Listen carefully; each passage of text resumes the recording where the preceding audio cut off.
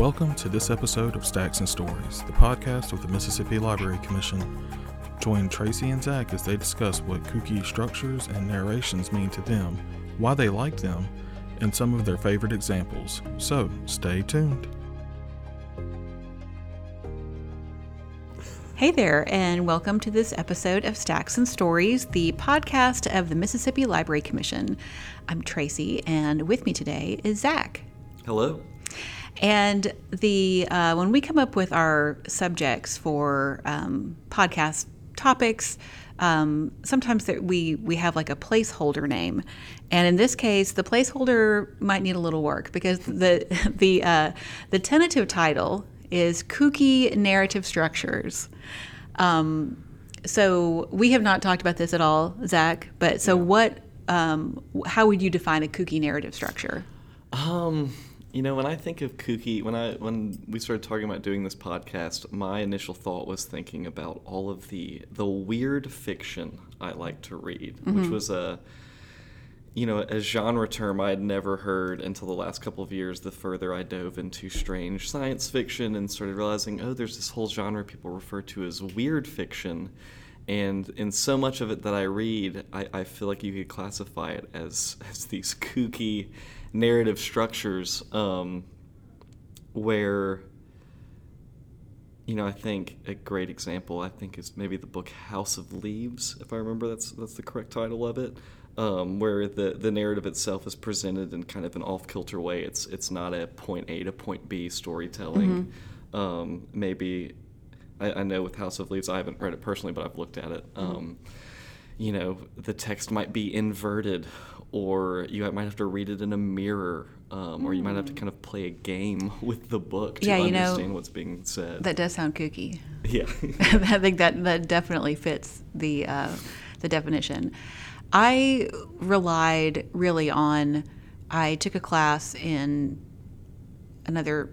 literally another century ago, called Strange Narratives. And it was all novels that either had unreliable narrators, which is such a great it's such a great one. It's one of my favorites. And because the whole concept of reading a novel, especially one that is told in the first person, is that you trust your narrator. Yeah. I mean, you open a book and you trust what they're telling you is true. And so it's the ultimate betrayal when it turns out that they are unreliable. One of the books, actually none of the books that I was going to talk about were in that class, but that was really the framework of something, either like the literal structure of the book is interesting, or the narrator is wackadoo, and so that's where I was coming from. So tell me a book on your list. The first book I brought, talking about unreliable narrators, I brought a book called The Fifth Head of Cerberus by Gene Wolfe, which is it's 3 novellas that comprise this kind of overarching story. I'm glad you mentioned unreliable narrators because as I've gotten into reading Gene Wolfe, he loves an unreliable narrator. Almost all of his stories are told first person through a narrator that for one reason or another, you cannot take everything they say at face value. But I chose The Fifth Head of Cerberus beyond just the unreliable narrator because, at face value, it's a science fiction novel about humanity in some alternate timeline or faraway future colonizing these 2 planets in some other solar system. But the way it's broken up between these 3 novellas, the first novella is kind of this first-person narrative following a young man who's growing up on one of these colonized planets post-colonization, and it's him telling the story of growing up under this wealthy father on this planet who's experimenting with like genetic altercations and cloning and kind of all these very typical science fiction ideas. The second novella, or honestly all 3 of these novellas, you could read them independently and they would seem like they have nothing to do with each other.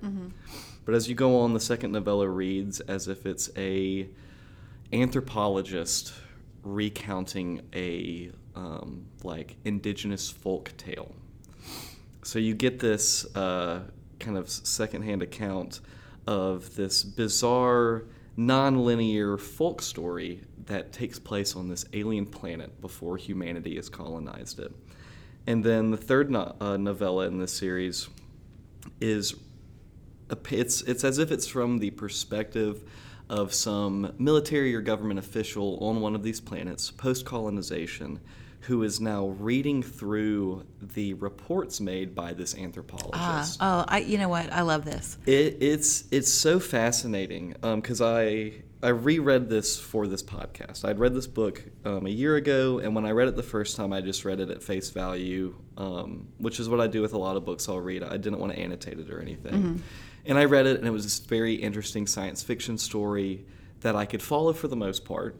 But there was all these things kind of in the periphery that I had no idea what they meant, why they were in the book. Mm-hmm. So I reread it for this discussion, and this time I kept a pen in hand, and it was like reading a totally different story. Really? I tried to analyze, like, when I approached it, I thought, okay, I know Gene Wolfe does not waste space mm-hmm. in his writing, so I thought I need to really be really analytical of every paragraph I'm reading here. And kind of for this whole podcast discussion, Wolfe loves to leave some of the most important aspects of the narrative out of the narrative, in the sense that he will talk around them.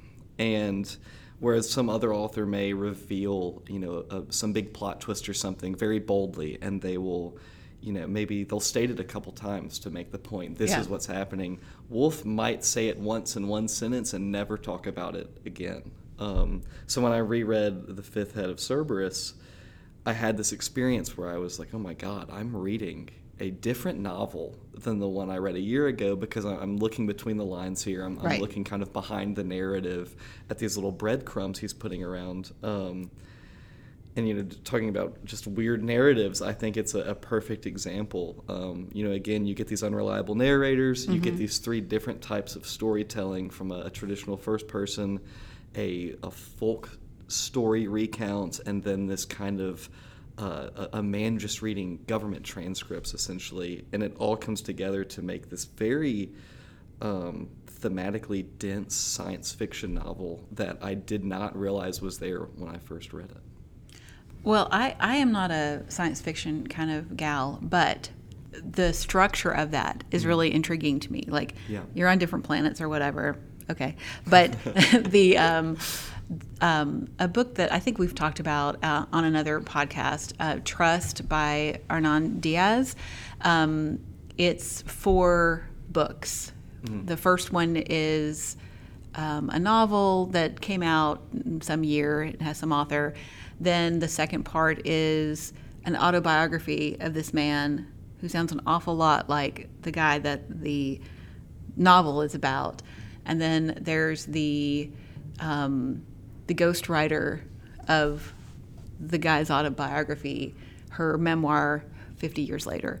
And so you have this story that keeps, like, there's holes in it, but then it's filled in with the other pieces. And that kind of storytelling, it's like a treasure hunt.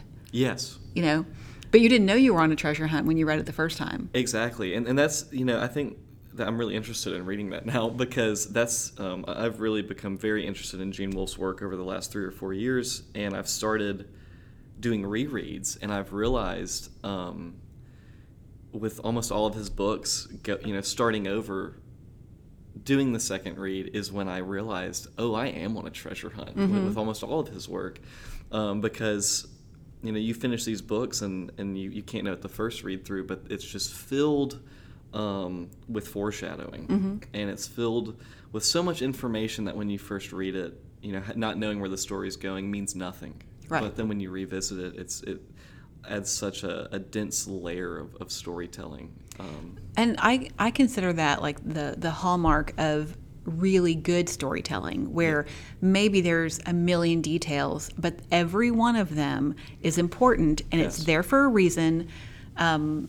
I know I've talked about Great Circle by Maggie Shipstead a lot because it was, I think, the best book I read last year. But it's very long. It's very detailed. And Shelley, who is often on these podcasts too, she would be like, well, I'm 200 pages in. And I was like, just trust me that every bit, every digression, you might get a chapter about so-and-so's great-grandfather, and you're like, what?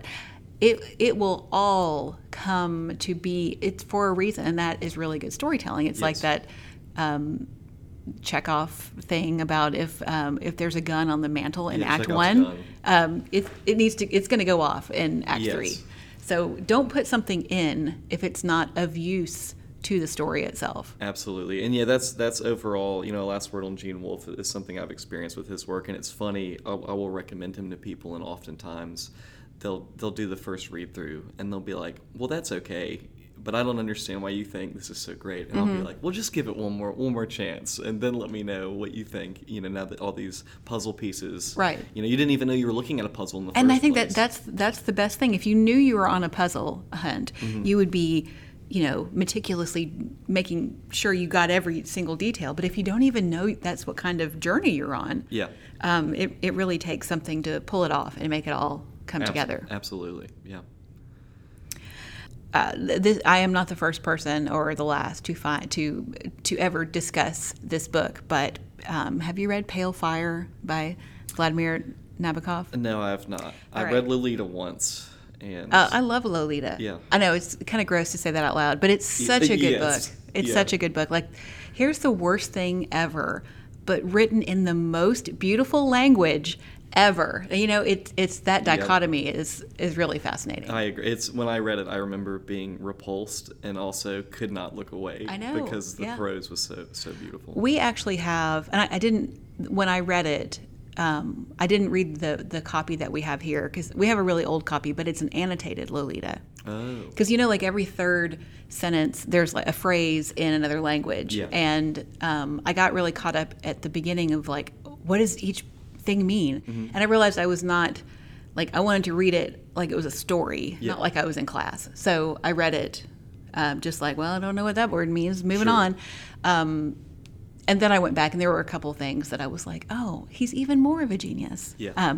But in terms of narrative structure, it's pretty straightforward, right? Yeah. But Pale Fire is, now look, I did deep research. I read the Wikipedia page about Pale Fire. But I really trust, and let me just have a little moment to talk about Wikipedia.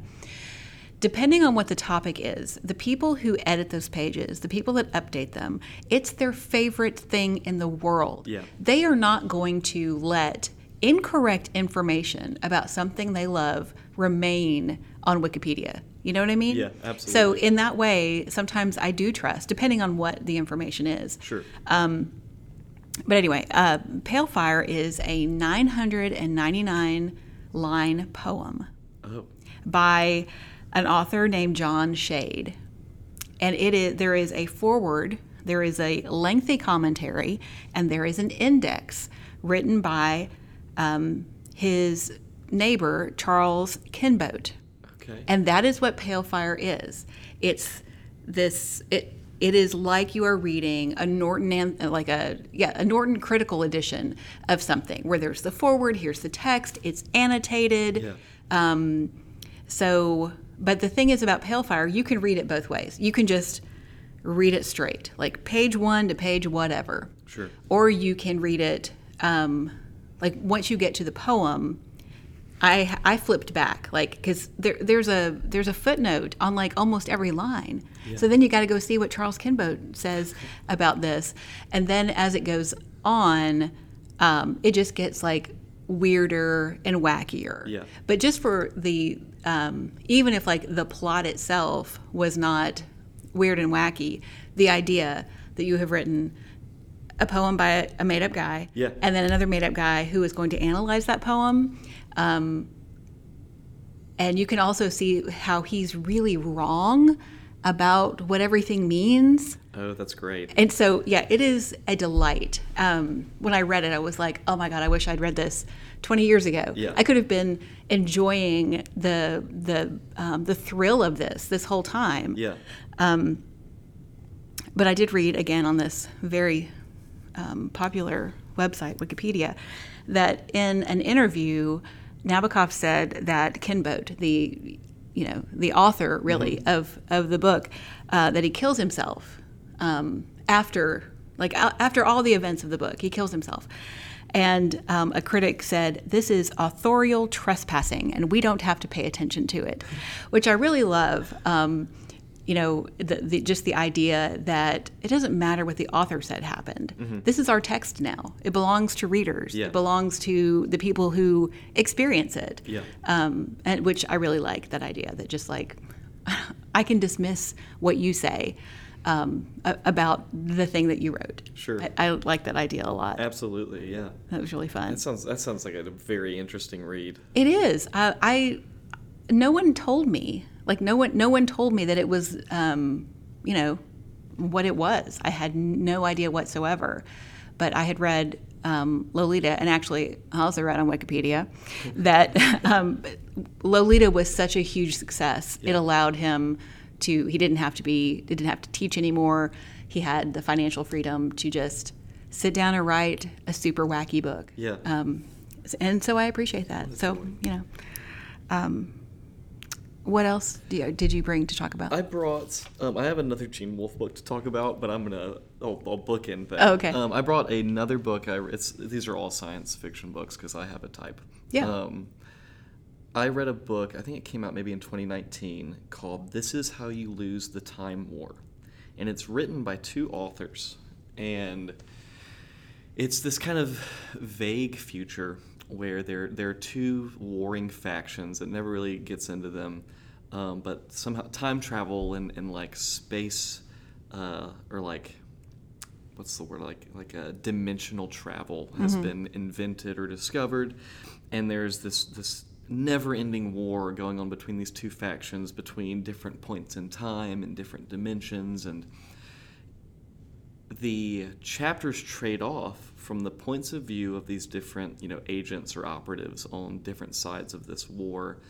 And it's like they're in this cat and mouse game with each other, trying to capture or kill each other to win this war. But throughout the time, as the novel takes place, they begin to fall in love with each other. And so it essentially becomes a love story.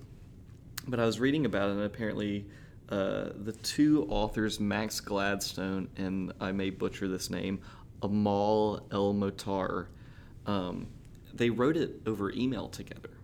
Oh, and neat. They would just take turns writing. One took one character's stance and the other took the other, and they would just send each other a chapter, and it sounds like they were essentially playing a game of improv, of just yes-anding each other. Yeah. And it's really fascinating to think about authors writing that way. Yeah. Because so in the book, is it every other chapter is told from the other's perspective? Okay. It's as if they are, they will go to a different time period to try to stop each other there, and they will leave each other notes. Okay. And it's like they're coming across these notes to each other in these time periods. And again, it begins very, adversarial, and they're against each other, but it becomes this like respect of the game, the time travel war game, and then it blooms into this relationship where they're falling in love with each other, and by the end of the novel, they're kind of trying to find out how can we kind of get out of time and be together, and that's the gist of it. But it's just really more so the writing approach is fascinating to me. I always wonder how, when there's more than one author of, especially, I can get like a nonfiction that makes sense, But how do novel writers, when there's two of them, how does that even work?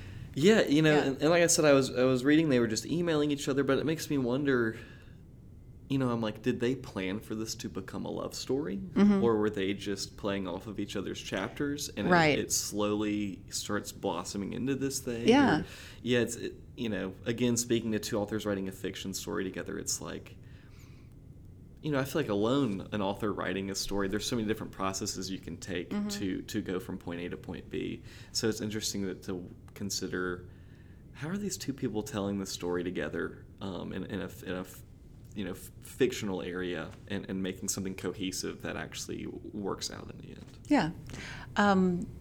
The Tilted World is a novel by Tom Franklin and his wife, Beth Ann Fennelly, who is a poet. Okay. And I will forever be so curious and how they pulled it off. Yeah.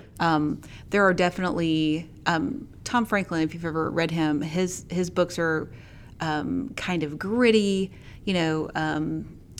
The best one is Crooked Letter, which I highly recommend. And then she's this poet, so it's a story about that centers around the 1927 Mississippi River flood. Yeah. And so I feel like I could tell when she was really, in charge of a scene or whatever, just because it was more lyrical.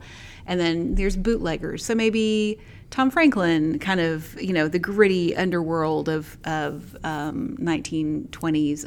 Anyway, but I haven't asked, and I don't think I've even, looked for the answer in some interview or whatever. But yeah. I'm really fascinated how that came to be. So, a book that we here at the Library Commission, we have a book club, and what it is now is read whatever you want, and there's a prompt, but you don't have to do anything. You can just read whatever you want to. And we just share what we've read. But we originally had, we will read the same book. And our first just absolutely spectacular failure was John Henry Days by Colson Whitehead. And I believe I was the only person who absolutely loved it, and everyone hated it. And we also used to do these on Zoom because it was during the pandemic. So I'm sure the video is still on our YouTube. If you want to watch me be very disappointed, listeners can find that. But anyway, so John Henry Days is really about a man who is he's a junketeer. He goes on press junkets, and he set this goal to be on a junket every day for a year, which is exhausting. That means he must travel every single day. So he has been sent to somewhere that I can't remember for the unveiling of a new U.S. postage stamp that features John Henry of the song, the tale. In the late 70s, early 80s, I don't know where this dictum came from, but apparently all across the country, every school child it was very important that American folktales be a part of the curriculum. So we all sang songs about John Henry, and the guy with the ox that's not John Henry. John Henry was the railroad. Yeah, he was the railroad guy. Paul Bunyan with the ox, and anyway, those were just a huge part of things. Mm-hmm. And Colson Whitehead and I are the same age. So when I started reading it, I was like, this kid, he had the same education I did, and I had to look up how old he is. But so it's about this man who's come for this unveiling, and there is really a John Henry stamp that came out in July 11th, 1996, and so that's where there was a festival to do this. But everything else about the book, there's very little actual plot. Mm-hmm. Not a lot happens going forward, because throughout the book there may be a chapter about a guy who he's a blues record collector, and he runs this shop, and this recording of the John Henry song, blah blah blah. So you get all of these digressions, which, if you like a straightforward plot, which I don't know, most people do, yeah. This book is horrible. Yep. But if you like wacky stuff, this book is amazing, because you never know what little nugget, what little tiny fleck of John Henry lore will we get to in this next chapter. And I was looking at a couple of reviews of it, There's a kind of funny one. Jonathan Franzen wrote one, and it's just so Jonathan Franzen. He says something about Colson Whitehead's first book, which had a female narrator or female protagonist, and Jonathan Franzen's like, man, I wish she had been a man. I don't even understand women. It's something like that, sure. Which is okay. Anyway, but reviews describe it like in positive ways as being encyclopedic. Mm-hmm. Like here's the plot about a guy who goes to a festival, but here's the huge story of John Henry within that. And then another reviewer, called it polyphonic, which that word is always fun to say, but it kind of means the same thing. Sure. But yeah, so if that sounds like it's your jam, John Henry Days can't be beat. I mean, there is some plot. Sure. But he tells you what's going to happen on page 23. Yeah. So, again, if you're like, oh, I love suspense, well, that's not here. Yeah. Because you know what will... Actually, I guess there's a little bit of suspense because it says what will happen, but you don't know who it's going to happen to. Mm-hmm. But then you go on all these little nooks and crannies, and some of the crannies go on for a while, then you loop back to the first guy. But yeah, I loved it. I thought it was really, really fascinating. Yeah, I also love books with little plot, but a lot going on. Yes. Yeah, my last book, like I said, I almost hated to do 2 books by the same author, but I have a type, and I highly champion Gene Wolfe as a weird narrative storyteller. Mm-hmm. He had what a lot of people consider kind of his greatest work was a series called The Book of the New Sun. And it from what I understand, it was Gene Wolfe, he grew up reading all the 40s and 50s, just like schlock sci-fi and fantasy that he could get his hands on, and this was kind of him wanting to think, how can I synthesize these 2 worlds of fantasy and science fiction, but go beyond that, as well as to tell a hero's journey, but kind of dissect it and tell it differently. And so in this Book of the New Sun, it takes place in a future society that is like post-dystopian. There's been some societal collapse. It was once some kind of golden age science fiction, future fantasy world that now lives in like medieval feudalism again. And it's this hero's journey of this young man. Typically, he's cast out from home and has to go on some grand quest before he can return.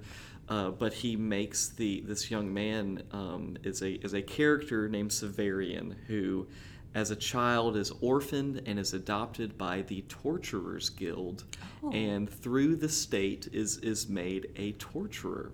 So the protagonist right away is someone that you cannot relate to, mm-hmm. Because their whole worldview and the whole way they relate to humanity and life is just completely different.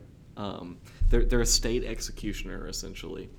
But Gene Wolfe is also he was a devout Catholic and very into theology, and this whole book ends up almost being this bizarre, like, retelling of the story of Jesus of Nazareth.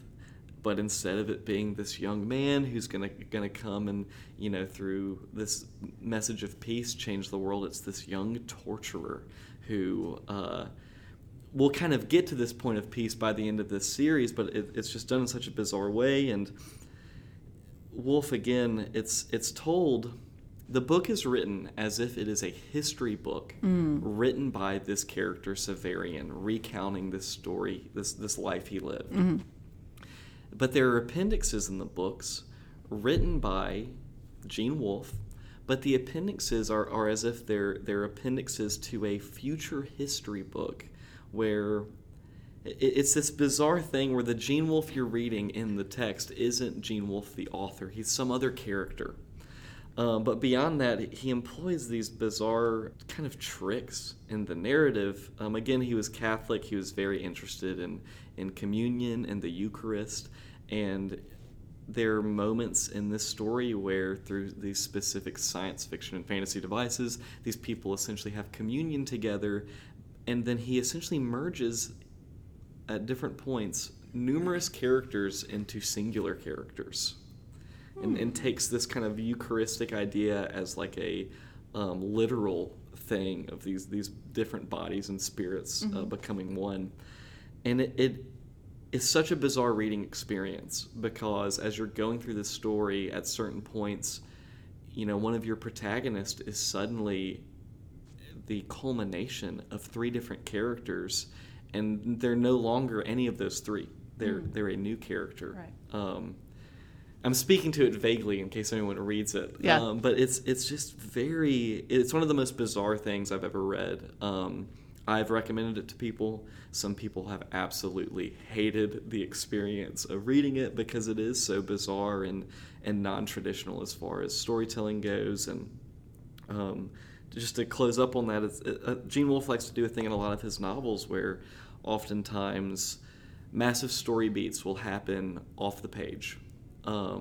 Maybe he will build up to some climactic event and the chapter ends, and then the next chapter starts, 3 weeks later narratively, and all you are hearing about this big event that's been built up to is people's passing comments after it has occurred. Mm-hmm. Or similarly, he will kill characters off screen with very little acknowledgement of it. And again, it's, like when I was talking about the Fifth Head of Cerberus, it becomes this puzzle. And if you like puzzles and you like reading, it's a wonderful way to spend your time trying to really piece together what's this story telling me, what's actually going on here, as opposed to what's on the face value of it. But yeah, that's the Book of the New Sun by Gene Wolfe. That reminded me kind of it wasn't on my list, but Lincoln in the Bardo. Have you read that by George Saunders? I don't even know how to describe it, except that it tells the story of, so Lincoln's son died young. I don't know, he was, I did not prepare to talk about it. I can't remember now, but, and Lincoln goes to his tomb, essentially, and sits there.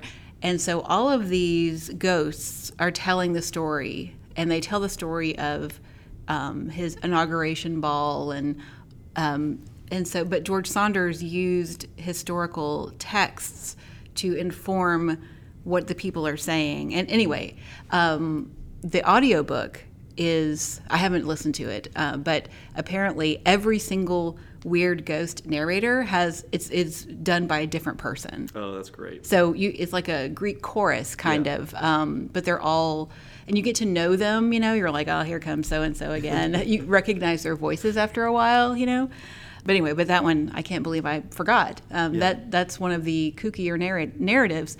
Plus it, it was kind of a big hit for literary fiction. But yeah, I'm gonna download that book and listen to it. But I did want to mention one book I just read, Wellness by Nathan Hill. It's a straight narrative. It's not terribly kooky, except there is a chapter. It's really a story about this couple. They meet in college, they get married, and the wife, Elizabeth, is she has a really scientific mind, and excuse me, the way she goes about child rearing is really based in science. But it turns out, that children are wild animals, basically, and you cannot apply a theory of science, excuse me, to every single child. Yeah. And there's so many theories about what to do and what not to do. So this chapter is called Unraveling, and it goes through there's citations for all of these theories. So it would be like Elizabeth thought this was a good idea, and then in parentheses it's like the citation of the study. There's a bibliography just for that chapter, because it's anyway. But the big part of that chapter is just that it's like kind of written like a scientific journal. Yeah. But also she is wearing her baby, like in a, whatever those things are called, a baby wrap thing. Obviously, I do have a child, but he's 15, and we didn't have those. I don't know. I didn't know anyone. I tried a baby Bjorn, but I didn't like it. But anyway, side note. Anyway, this woman comes up to her. She's in the grocery store, and she's just, panicked and wigged out, and she's thinking about how I'm going to ruin this child's life. I don't want to do what my parents did. And this woman comes up to her and says, "You're unraveling." And she's like, "I know." And she completely loses it, sits down, sobs hysterically. But what the woman meant was that her baby wrap was coming undone. Yeah. Anyway, That's great. It's a great chapter. But well, this has been really interesting. Like I said, I'm not a science fiction person, but tell me the name of the first book. The Fifth Head of Cerberus. Okay, that one I may explore. I think it's worth That sounds interesting to me. checking out. It's definitely interesting, yeah. Well, I hope y'all enjoyed this episode, and I think we're going to stick with the title of Kooky Narrative because I don't know how else to describe it. Yeah, non-traditional, that just sounds... That's not as fun. Yeah, it's not as and fun as kooky. Halloween's coming up. Yeah, so I think kooky works. a little kookiness in there.